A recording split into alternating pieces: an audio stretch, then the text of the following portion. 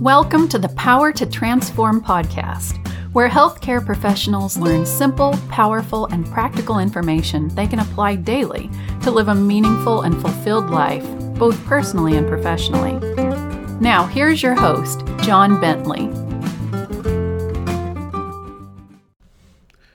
Welcome to episode 11, where I discuss my journey to mastering self-leadership so I would struggle less, eliminate frustration, and be able to seize opportunities for success.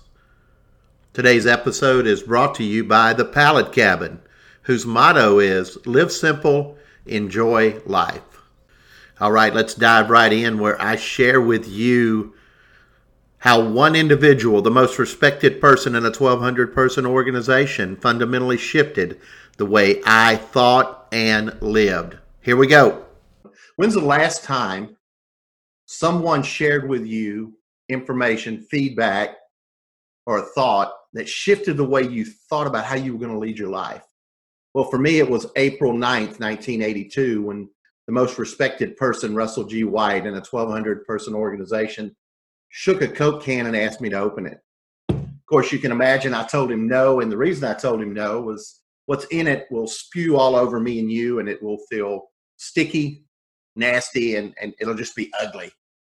And he shared a life lesson with me that day, and the life lesson was this: John, that's what you do when things don't go your way and you think you're right.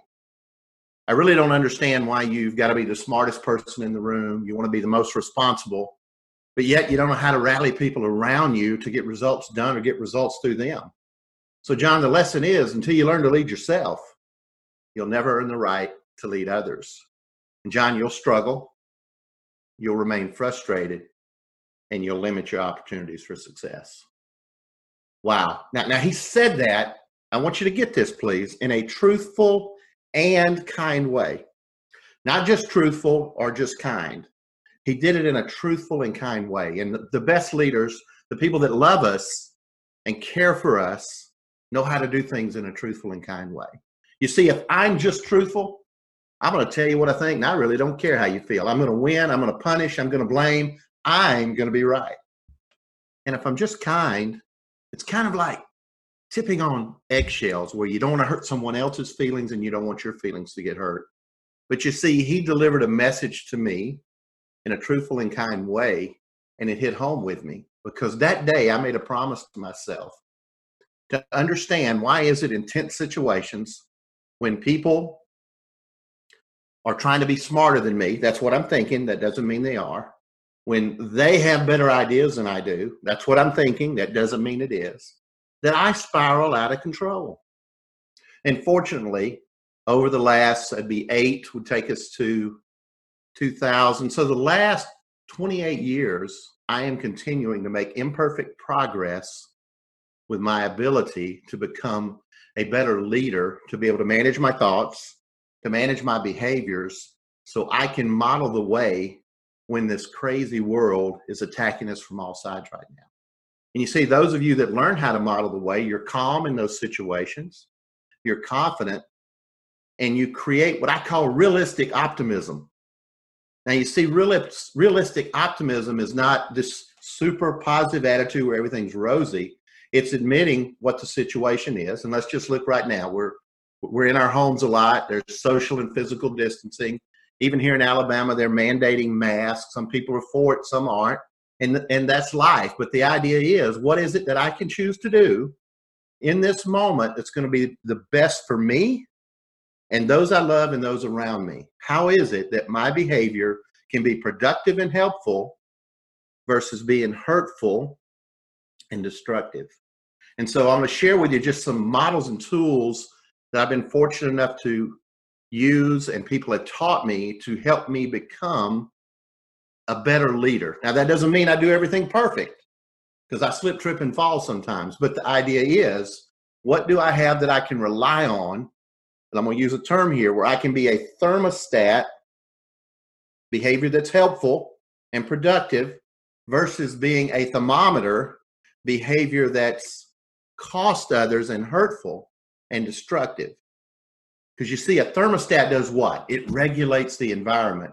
Well, think of your environment as your mind. Here at my home, my wife sets the thermostat in the summer on 78 degrees. I can count on in my house, as long as our thermostat's working and our air conditioner's working, on a nice 78 degrees in my home.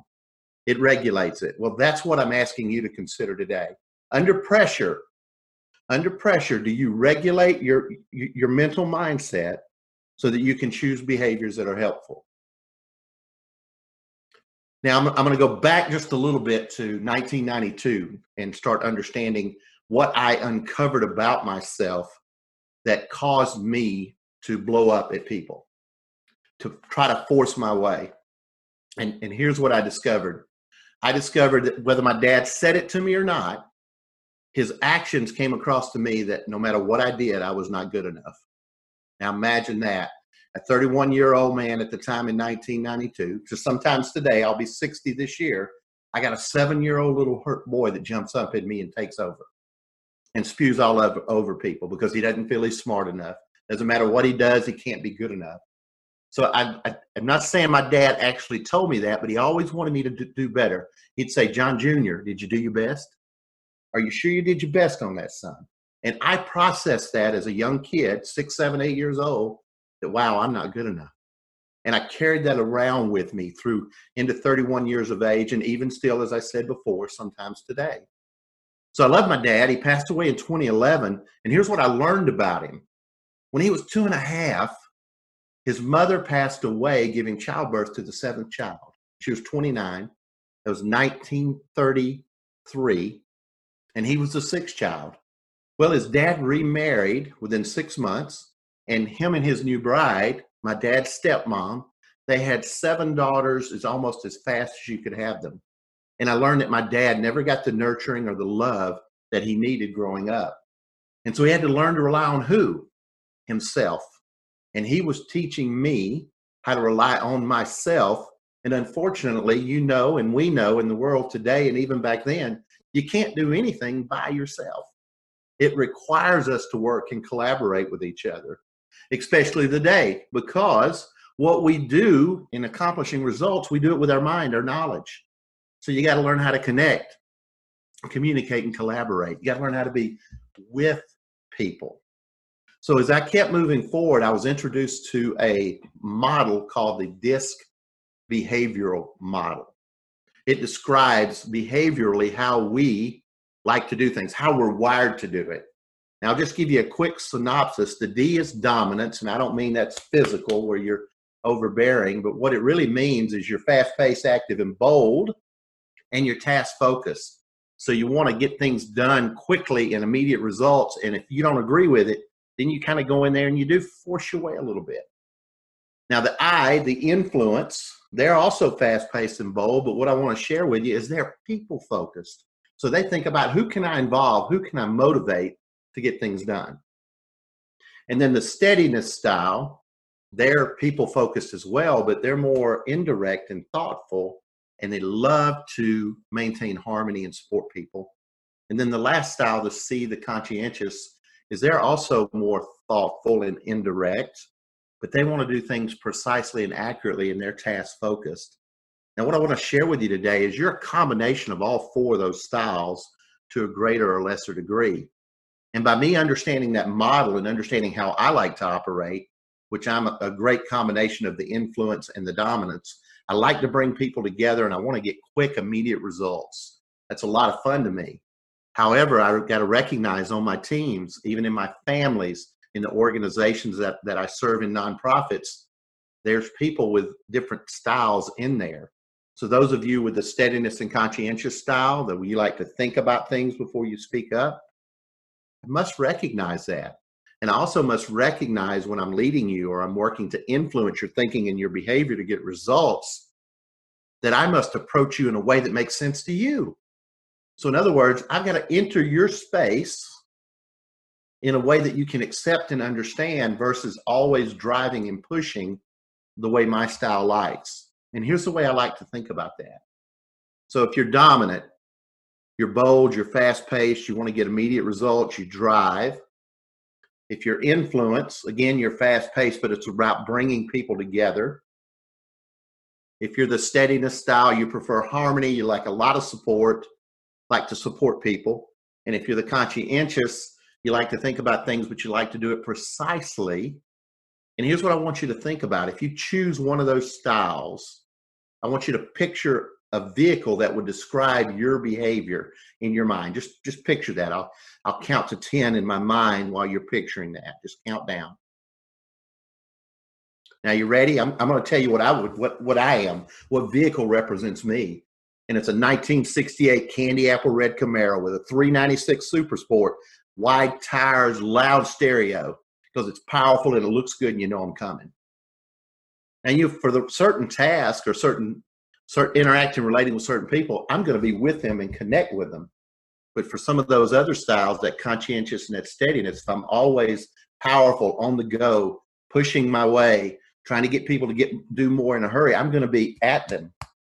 And it's not going to be comfortable, and it's going to create conflict. So I want to put this behavioral vehicle analogy in context. And all of us have interstates that we drive on, or we drive on these highways. And invariably, we're going to run into these orange diamond-shaped signs that have what written on them? Well, we know it's caution, road work ahead, slow down. And then you're going to have this yellow flashing light that's telling you to get into one lane. And what I like to practice is checking your awareness, or check my awareness. Now, it's obvious when those signs and those flashing lights occur, the environment just changed. A way to look at that in a work setting is the situation just changed. Now, I'm going to be that same vehicle. I'm going to be that same vehicle, but I'm going to turn my stereo down, roll my window up, back off my accelerator, because on the interstate, I can do 75, 78 miles an hour. But here's what I'm doing. I'm choosing the behavior that's going to help me be most effective and have a positive impact on that situation and others based on the environment and the surrounding. I'm acting like a thermostat and regulating my behavior so it has a payoff and it's helpful and productive, versus staying on my accelerator or jumping in and out of lanes or finding a way to go around people where my behavior would now become a cost and would be hurtful and destructive. Now, a way for me to describe this in a work setting, as a leader back in 2013, working for the federal government, we lost our budget when everything was cut in 2013. And I should say our training budget. And our training budget was used to bring in HR personnel into our schoolhouse to train them how to do recruitment, how to classify jobs, how to do management employee relations. Well, all that travel stopped because we had no money. And I've got 5 employees working for me, and they're frustrated because they think this may impact our job, or we could possibly even lose our jobs. So that there was uncertainty and ambiguity. So I'm an idea guy, and I just said, hey, I'd like to pitch an idea to you all for y'all to think about and come back to me, that if we could do it, how would we do it? And here's what I pitched. I pitched creating situations and simulations of how the work was performed and sending that to them to read through the scenario in the case study, provide the answer from multiple choice, give us the references they use to choose the answer, but I also wanted them to type out how they thought about the job. And the team at first thought I was crazy, and I said, hey, let's just sleep on it. I know some of you need a little time to think about it, because right now you're probably thinking, what could go wrong with it? So you see, I had a blend of all 4 of the styles on my team. My admin person who supported me, she didn't help develop or deliver training, but she made sure that the classrooms were set up. So here's what we did. They came back the next day and said, hey, great, let's do it. How are we going to divvy up the work? Well, I had Carol, who is a strong C conscientious and D dominance person that's task focused. Once she knows what's right looks like, she just takes off quickly. So what she agreed to do was write test questions for us, because they had to be precise, and she was skilled in that area. Well, then I had a subject matter expert in human resources, Maria, who was that steadiness style. She just loves supporting and helping each other. So what she did was wrote the context of the material for us. And then we pass that on to Charlie, who's that high I influence, loves involving people, and that D dominance, wants to move quickly. And he brought the case studies to live with what Maria provided. And then once the case studies were written, Maria and Carol worked on the test questions and got those right.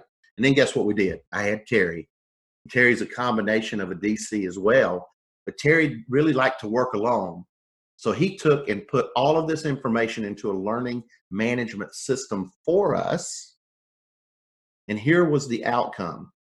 In a 6-month period, we trained 300 plus people, and the estimated cost savings for the travel was $350,000. So here's the beauty behind understanding the DISC model. Number one, you can understand others and know how to enter their space in a way that makes sense to them so they're motivated. Number two, you can understand yourself and be very self-aware and know when you can adapt your behavior, when you can stretch or redirect it to be successful with yourself and others based on the situation. And because I knew that DISC model, and because I built trust with the team and interacting and relating with them in a way that made sense, so I was with them, I'd earned their trust. And just in that situation, in a 1-month period, being able to create 5 wonderful scenarios on key work that needed to be performed, we were able to be very successful. Now I'm going to pause there for just a minute, because the one thing I want to share with you that's very, very important, if you have not done this, is it's important to define and live your personal core values. It took me 10 to 15 years to get those truly solidified. And here's why I say that. And I'm going to go back to my behavioral vehicle example with you. So here I am driving down the road, and I'm running a little bit late going to Birmingham, Alabama. That's about an hour south of me. And all of a sudden there's a traffic jam. Well, you can imagine what's going on inside me, those emotions. In fact, I'm starting to feel the Coke can shake just a little bit right now. And if I didn't live by my values, which are be approachable, be teachable, and be helpful, if I didn't let those values drive my behavior, I wouldn't have chose behaviors appropriate for that situation. I would have been trying to dodge in and out of traffic. I would have been taking back roads, speeding. But what I realized is by letting my values, I just stopped and got centered on those values, that if I'm doing that, I'm not approachable. I certainly can't be teachable, and there's no way I can be helpful in that situation. So when those values become the foundation of the decision-making process, especially in tense moments, that you can rely on to help you choose those helpful behaviors and adapt and stretch and be versatile or to redirect, then you're going to have success. But soon as those values become the passenger in your behavioral vehicle, you're going to choose behaviors that are going to be hurtful, that you're not going to be happy with, that you're going to either blow up or clam up under pressure. Now here's the key. If you blow up, if you clam up under pressure, you got to stop and just ask yourself, what is really driving that? And for me, back in the day, when the Coke can was shook, it boiled down to my self-esteem was not good. I was insecure, and I thought I had to be the smartest person in the room in order to have self-worth and self-value. So what I'm going to encourage you to do is to learn more about yourself, but practice it. Don't just know it. Practice it, live it, make it part of who you are. Define and live those values. Know what your convictions are. One of my convictions is when people interrupt others, I hate being interrupted. I was told to be quiet as a child, children to be seen and not heard.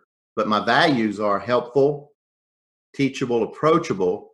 And if I see someone else interrupt someone, I have to stop myself from quieting that person down, because then I'm violating my own values, my own conviction. So that's one thing I have to be very aware of. And because I understand the DISC model so well, and I've been teaching it for 20 years, I can adapt my behavior based on the situation and the person to be very, very successful. Another way I adapt my behavior is in my business. Every month I take one day, 2 hours at a time, and do precise financial work, putting in all my information in QuickBooks. I got to get by myself for about 2 hours to do that because it drains my battery. I can do the C work, but it drains my battery. So learning to adapt my behavior to be successful and also to be able to adapt to changing situations. So I encourage you to do that. And then another one is, what are your emotional triggers? What is it that causes you to fire off like that and either blow up or clam up, right? If you blow up, what do? You dig in, try to force your way on others. And if you clam up, you give in and just say, okay, whatever you say, I'll do it. Well, that's not helpful.